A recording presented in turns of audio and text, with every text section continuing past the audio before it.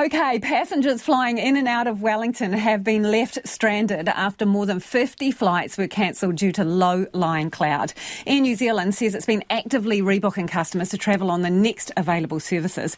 But due to limited availability, some won't travel until Thursday.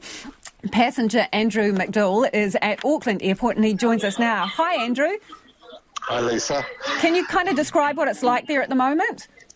Look, a couple of hours ago it was chaotic when they first announced that they were cancelling all flights for the rest of the day, both on Jetstar, Air New Zealand and all flights cancelled. And then they said, and by the way, unfortunately, due to a concert in Auckland, there are no hotels in Auckland tonight. So there was a lot of people, I would say 500 or 600 people who were milling around and saying, what do we do now? Everyone has been sent home, or a lot of people have been sent home. There are still groups milling around everywhere, and a lot of people have been a little bit creative in working out how to get home. So are you Auckland-based, Andrew, or not? No, I'm Wellington-based. So have you got a roof over your head for the evening? No, I've got plan B. You always have to think outside of it. I've booked myself on Air Chathams to go to Wellington tonight because this getting from Auckland to Wellington for the next 2 days, they say there's no flights.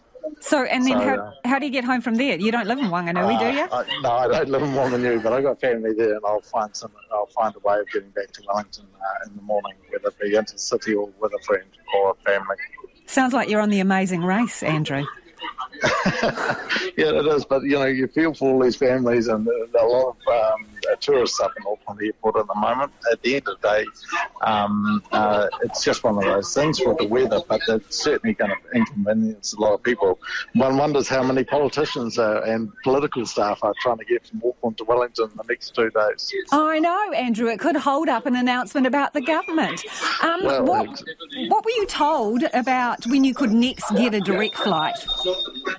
Thursday afternoon. Right.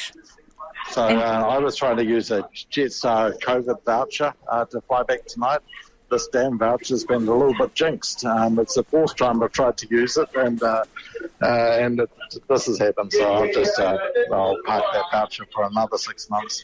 You made this happen, Andrew. You pulled out that Jetstar voucher, and then it all went to custard, right? It all went to custard, yeah. But there'll be a lot of rental cars going down from Auckland to Wellington tonight, and others looking for alternatives.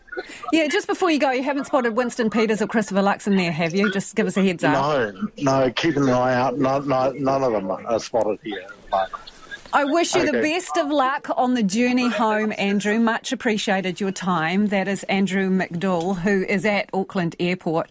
And boy, he's got a bit of an interesting journey. No flight for him until Thursday because of, low-lying cloud, they say.